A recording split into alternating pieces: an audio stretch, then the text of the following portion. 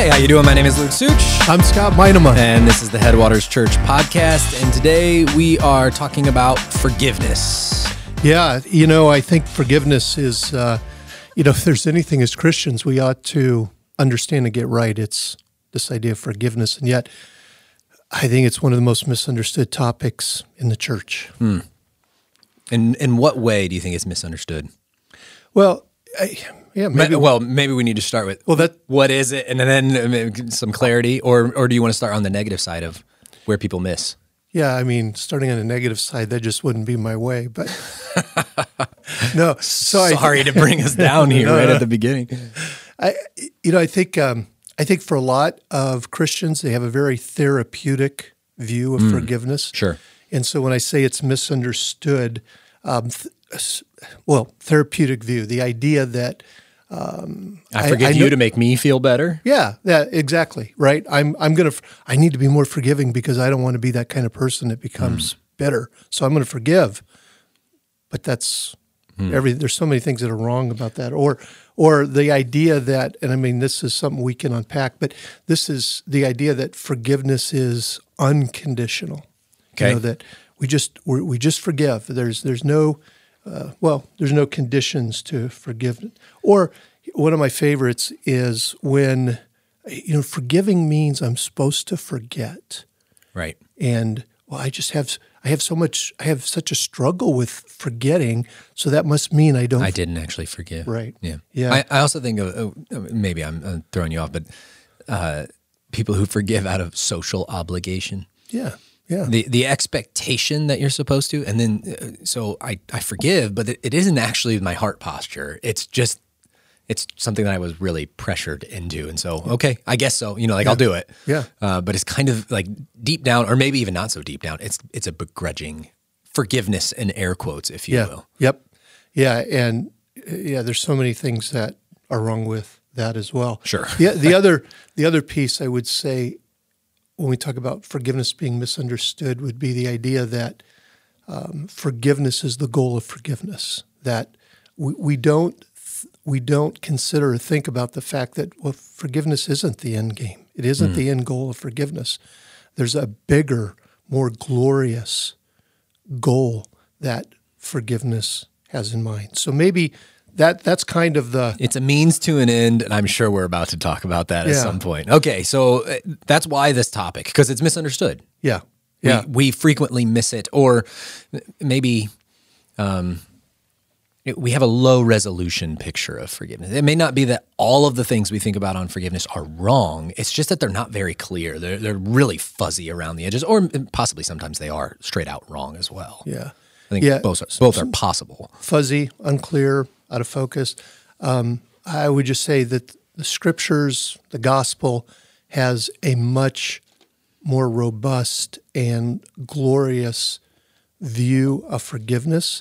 And in some ways, it is way harder and way bigger than we've ever thought about. All right. So maybe we begin with that kind of big picture. What is forgiveness? What do we see biblically? What helps clarify that as a topic for us? Yeah, so without maybe going into a really long, laborious definition of forgiveness. I'm here for that long, laborious definition. Let's go. Yeah, we have a part 1, a part 2, part 3, and part 4. That's all just the definition, and then we'll start to get to application in just a moment. We're not Presbyterian. I'm just kidding. Keep going. Yikes.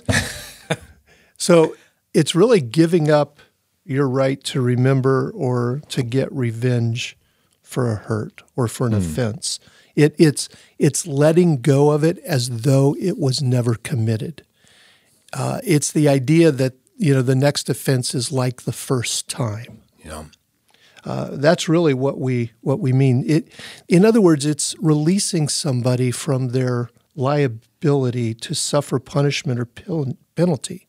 It means to let go or release or remit. It means to freely demonstrate favor. Right? All of that. It's kind of included in this idea of what is forgiveness. Yeah, I think I could, when I hear that description, I think I could like think about forgiveness from a few proper angles of I mean, like almost a legal way of like, I no longer have a claim to that. That which I thought I could go to stand before a judge and say, look, I brought receipts. They did fill in the blank. I have, I mean, you think of, in terms of literature, the great example is Shakespeare's The Merchant of Venice, right? Like this pound of flesh that I have a right to this. And then to forgive is to say, I relinquish my right. Like it's no longer something that I'm holding on to. So there's like a legal like element to it. I'm not sure if I'm not as well read on this topic as you are, that people typically point to a legal aspect of it biblically. But when I hear you talk about it, that's like one of the first things I think. But there's also obviously a relational element to this. Yeah. Like it's not just a like, okay, here's your formal proceeding. Okay, here's my receipt. I give it back to you. There's a relational component that something was wrong between you and me, and I am going to remove that wrong from our account. Fair? Yeah, very fair. Okay. I think that's really accurate.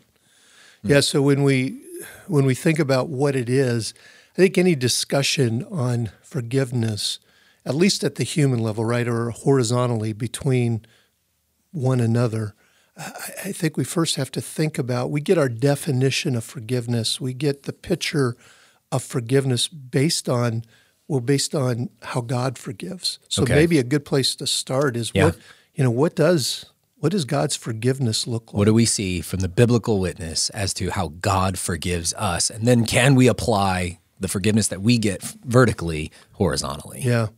Yeah. And so, and one of the things that we see when we look at just how God forgives, I mentioned earlier, one of the ways this is misunderstood is that we think forgiveness is the goal of forgiveness. And when we think about it in the terms of our relationship with God, we understand forgiveness is only one aspect of reconciliation. I could say it this way, that I would argue from Scripture that reconciliation is the goal of forgiveness, not feeling better, not becoming bitter, not just forgiving for the sake of forgiving, but forgiveness can only be understood within the context of reconciliation.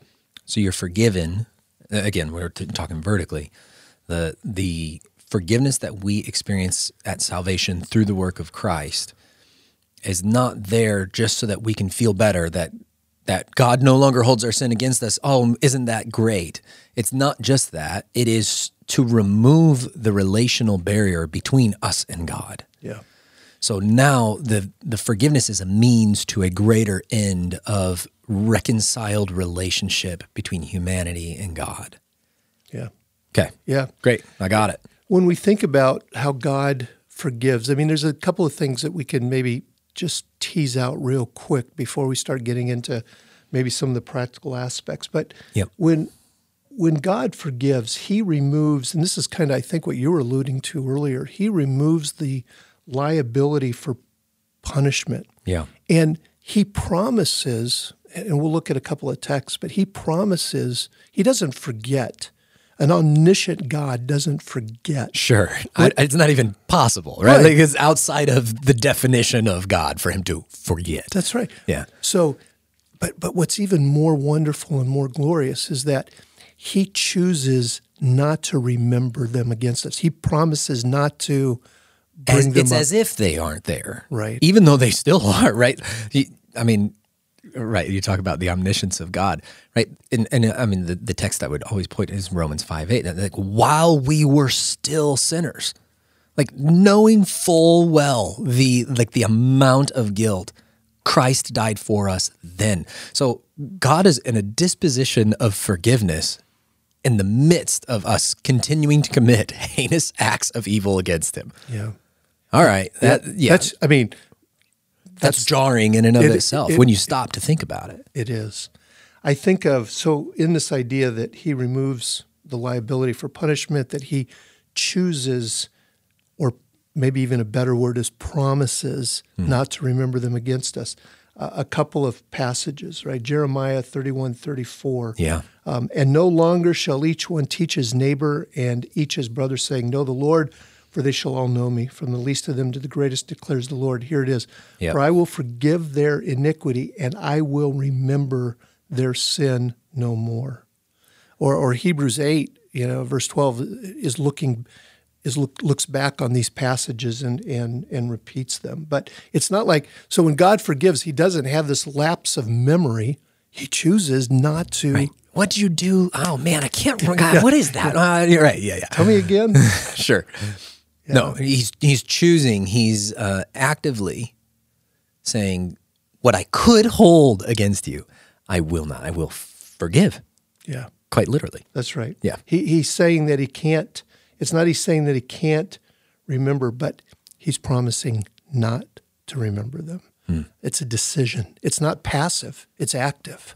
Right. And so we get some clues, right, on how we are to forgive from God. Okay. Now, maybe this is too soon, but you mentioned conditionality.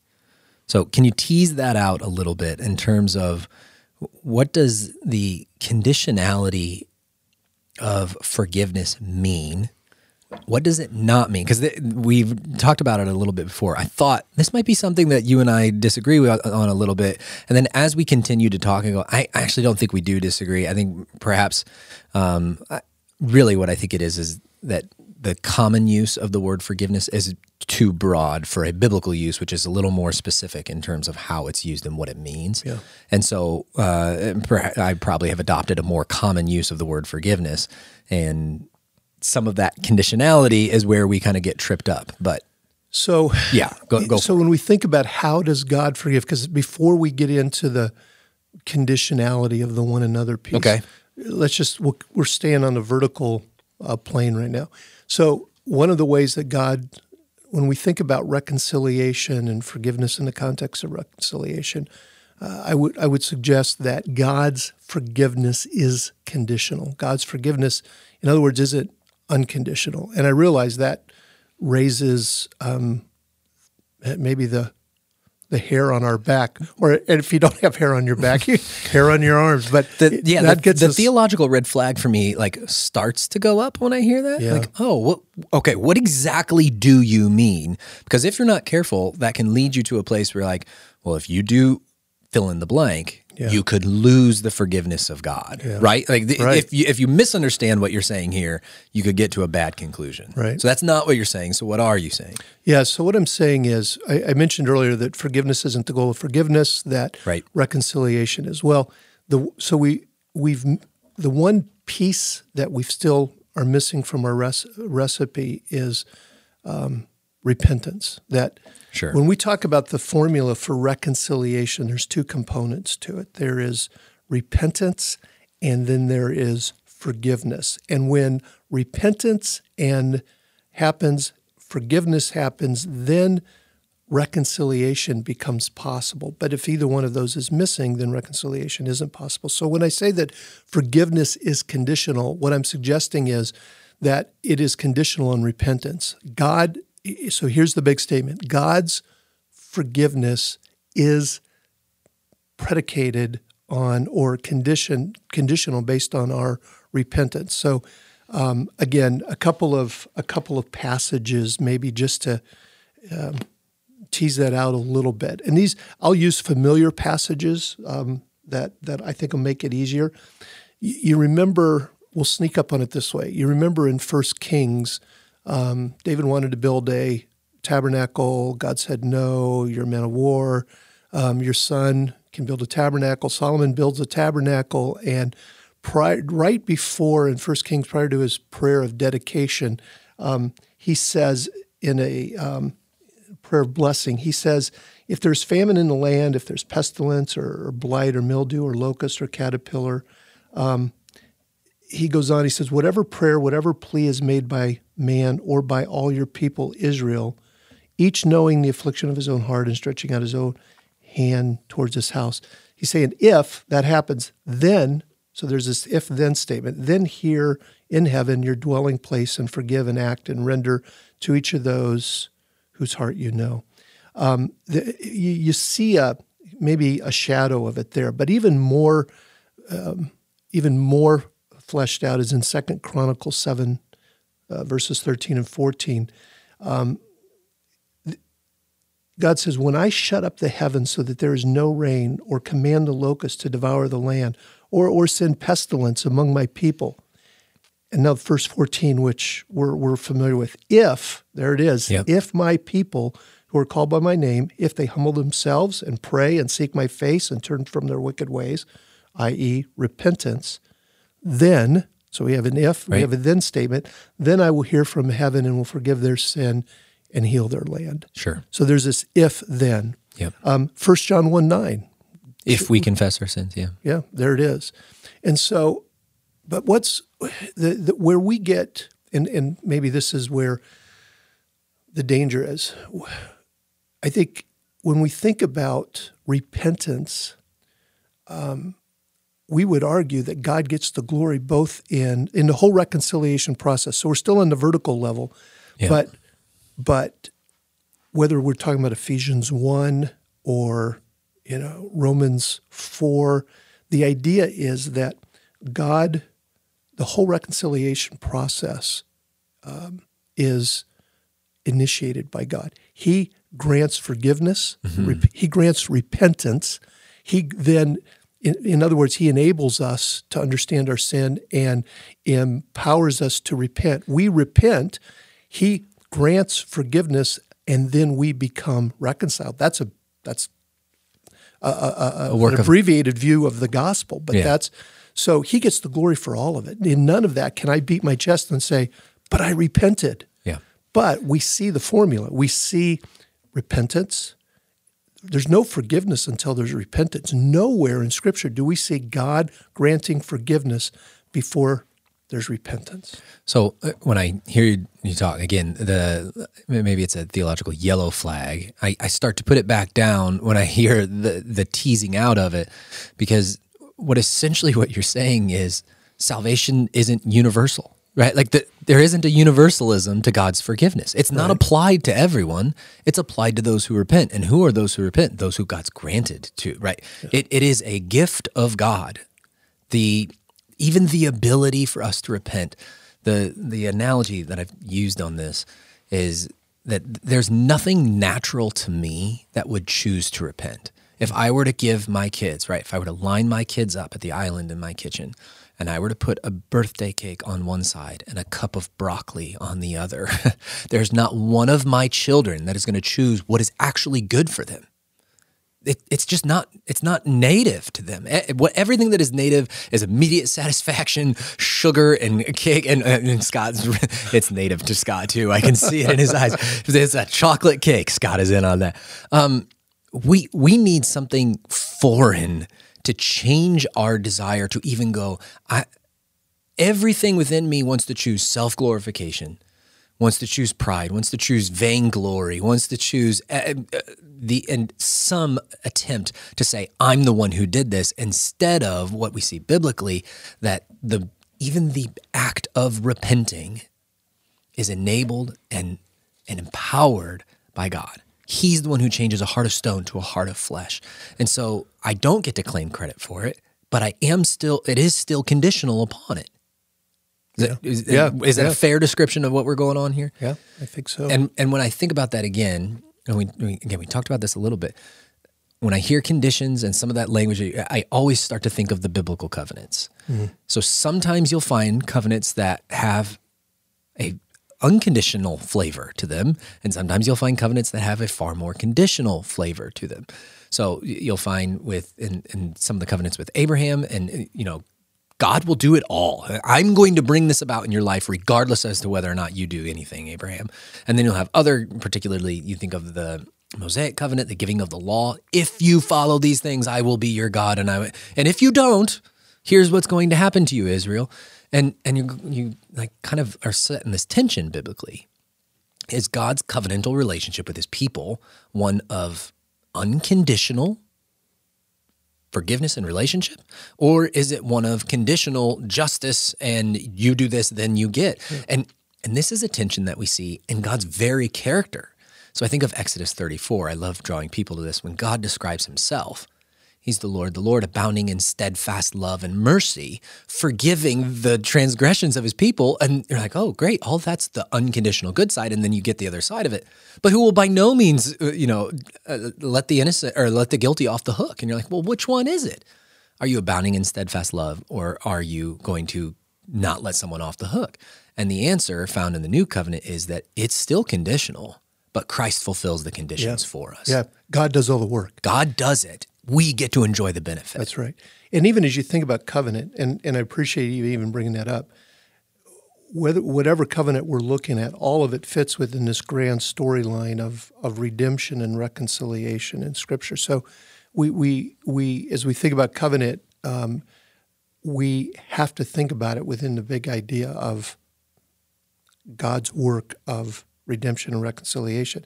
I think of Deuteronomy 20. I mean, just even in the giving of the law, if you think about Deuteronomy, God said, if you do these things, then I will do these. So if you obey me, then I will bless you. Right. If you disobey me, then, well, I'll wipe you off the face of the planet and make your name a byword, right? I mean, and so there's condition in all of that. The new covenant, but as you've pointed out, is this grand work of God. There's still the conditions still have to be met. The condition has to be met. We can't make it. That's right. We can't meet it. And if they aren't, then God isn't just. Yes. Then something that is necessary within his character has been violated. And that is what we see in Romans 3, right? There's a crisis in the heavenly realms because God has passed over sins. There is a rightful accusation against God that he has been unjust. Well, what is he going to do? Well, he puts forward his son to take the punishment of that sin, to be at the same time so that God can be just and the justifier, so that somehow, and the somehow is in the person of Christ Jesus, he is both merciful and does not clear the guilty.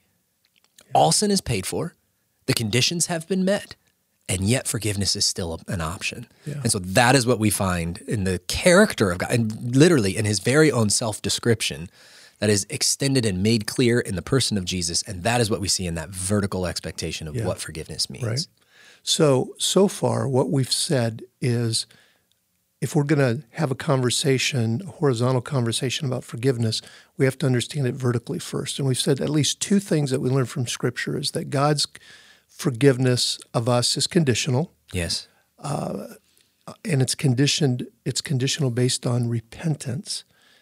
The second thing we've said is that when God forgives, he doesn't forget. Rather, he promises not to bring it up again. We could say he promises not to remember it against us any longer. Sure. But there's this promise. In a poetic sense, he forgets, but not in a systematic sense. That's right. That's exactly right. The third thing I think we'd point out is that when we talk about, and maybe this is our transition to the horizontal level, and I smell a part two coming up here real quick. It seems to happen to us. We don't intend for them to be two parts, and then we start going. We're like, yeah, we need to keep going on that. I don't know. But I think God commanded us to deal with one another conditionally. Now I know that's a big statement, but that's what. So I'm suggesting that not only is God's forgiveness conditional, but he commands us to deal with each other conditionally. I think the text that spells this out the best is kind of the big one is Matthew 18. Okay. And verses 15 through 17. Yep. And he says this, if, and I'm in verse 15, it starts off with if your brother sins against you, go and tell him his fault between you and him alone. If he listens to you, you've gained your brother. In other words, you've been reconciled. If he does not listen, take one or two others along with you that every charge may be established by the evidence of 2 or 3 witnesses. If he refuses to listen to them, tell it to the church. And if he refuses to listen even to the church, let him be to you as a Gentile and a tax collector. Truly, I say to you, whatever you bind on earth shall be bound in heaven, and whatever you loose on earth shall be loosed in heaven. Luke 17:3 is maybe a more concise statement of this. It says, pay attention to yourselves. If your brother sins, there's the if statement, rebuke him, and if he repents, forgive him. That's pretty concise. So forgiveness is really conditioned on the person's repentance. Now, that raises that raises all kinds of flags, all kinds of tension and misunderstandings. But maybe we just stick our feet in the water here for a few minutes and just let that soak, because that's huge. Well, yeah, and so the flag for me, when I hear you say this, I don't want to give somebody cover to withhold forgiveness or to act and be like, well, it's conditional, and so I don't have to be, I don't have to have the forgiveness is not extended to you until you've repented, right? And it's a way of setting up barriers and walls. Oh, yeah. Which I don't think is not the biblical call to forgiveness. That is not what is mentioned in the conditionality. Again, because your forgiveness is supposed to mirror that of God. And so while God's is conditional upon repentance, it is not we'll just wait and see what you do, you stinking little humans. It's not an antagonistic, I'm going to wait and withhold my forgiveness because I'm vengeful and angry at you.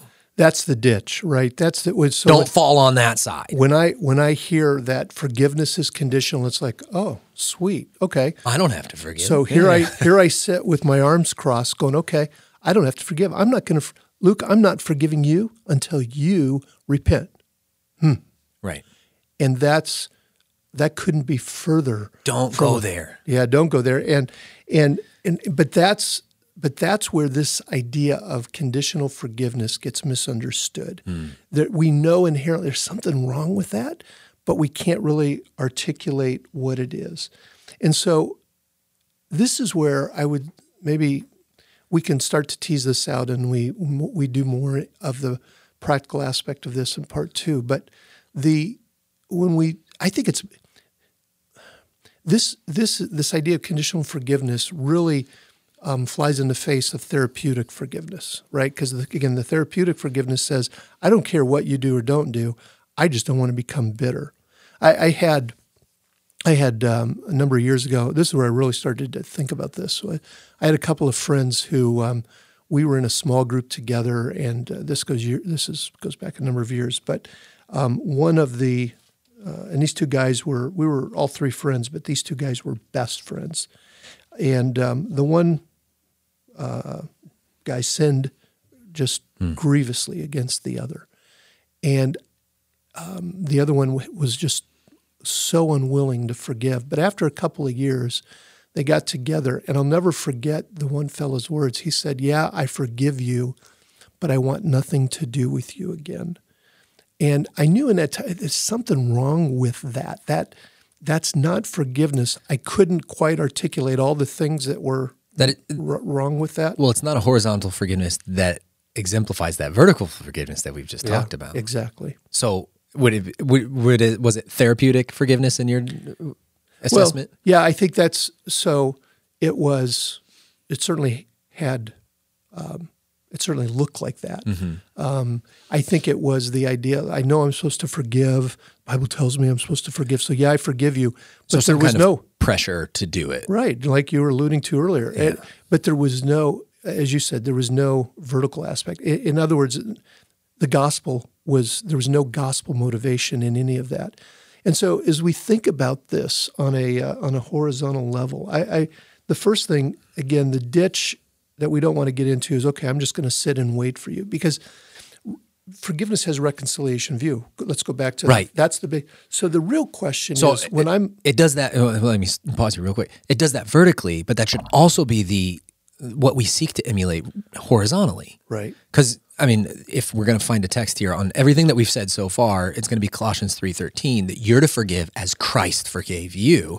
You go, okay, how does Christ forgive me? Now I have to apply that type of mindset, which is a forgiveness towards reconciliation. That's exactly right. Okay. So, see, in the example I used with my friend, the truth was he had no desire to reconcile. He had been, in his mind, he had been so deeply offended and so deeply hurt that the last thing he wanted to do is to reconcile. So I think that's the first question that we have to ask ourselves is, as we think about forgiveness, is, do I really want to reconcile? So it's not just sitting there with my arms crossed waiting for you to, right? It's, I got to first check my own heart out and say, number one, what you said, am I meditating on the gospel? Am I thinking about all that I've been forgiven and how much Christ, how he continues to forgive me? Is that my motivation?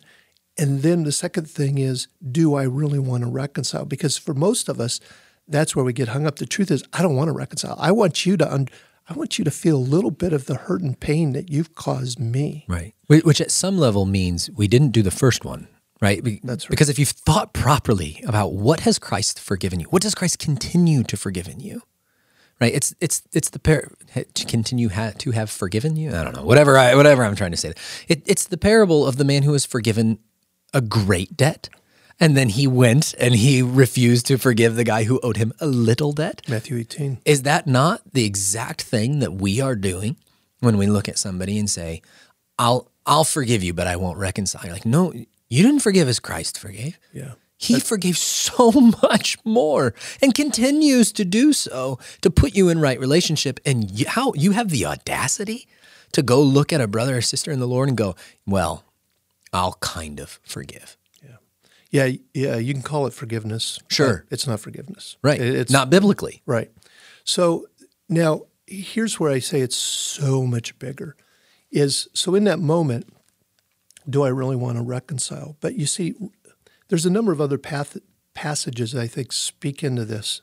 Matthew 5, Romans 12. Maybe Romans 12 is a good place to start. But while I'm waiting for the other person to repent, in what ways am I moving towards them? I'm not just sitting here idle with my arms crossed waiting for them to repent, but in what ways am I moving towards them relationally? In what ways am I pursuing reconciliation? In what ways am I returning? So here's where I have Matthew 5, Romans 12 in mind. In what ways am I returning good for evil? So, for example, that's a Christ-like forgiveness. That's a Christ-like forgiveness. So, when I think about Romans 12, the entire, verses 9 through 21, and we won't, for the sake of time, read those. Yeah, we'll tease that out more next time. But go ahead. Just a couple of ideas. Repay, verse 17. Repay no one evil for evil, but give thought to do what is honorable in the sight of all. Never avenge yourselves.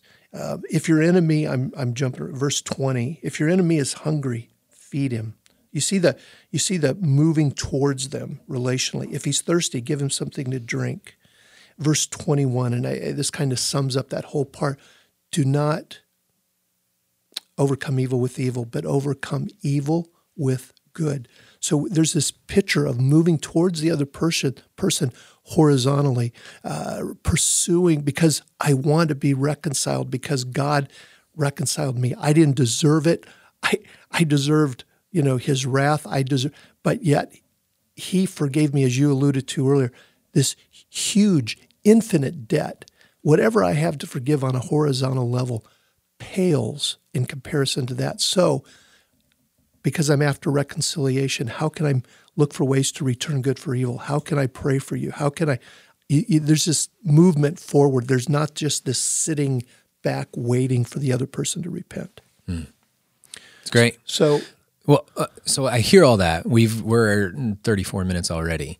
So we have a lot to tease out at the horizontal level. Because really, when you and I talked about this, we sat down and we were talking about it briefly and looked at each other and it's like, man, I wanted to do a podcast on this because this is so immensely applicational for everyone's life. And to this point, mostly we've talked about the theoretical or theological. Yeah. There's so much to say about how that gets teased out, because this is something you're going to have to do with your coworkers, with your spouse, with your children, with everyone, everywhere. Every day. Over and over and over again. You have to look in the mirror of forgiveness and make a choice to be like Christ or not. Yeah.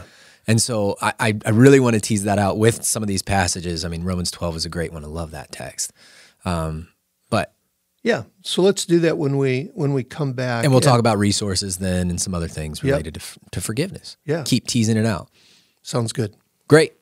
With Shakespeare and to our earlier conversation about should we read books outside of, what insight does Shakespeare have? At least this we can say is true. Earthly power doth then show likest gods when mercy seasons justice. And we'll keep thinking about how to tease that out next time.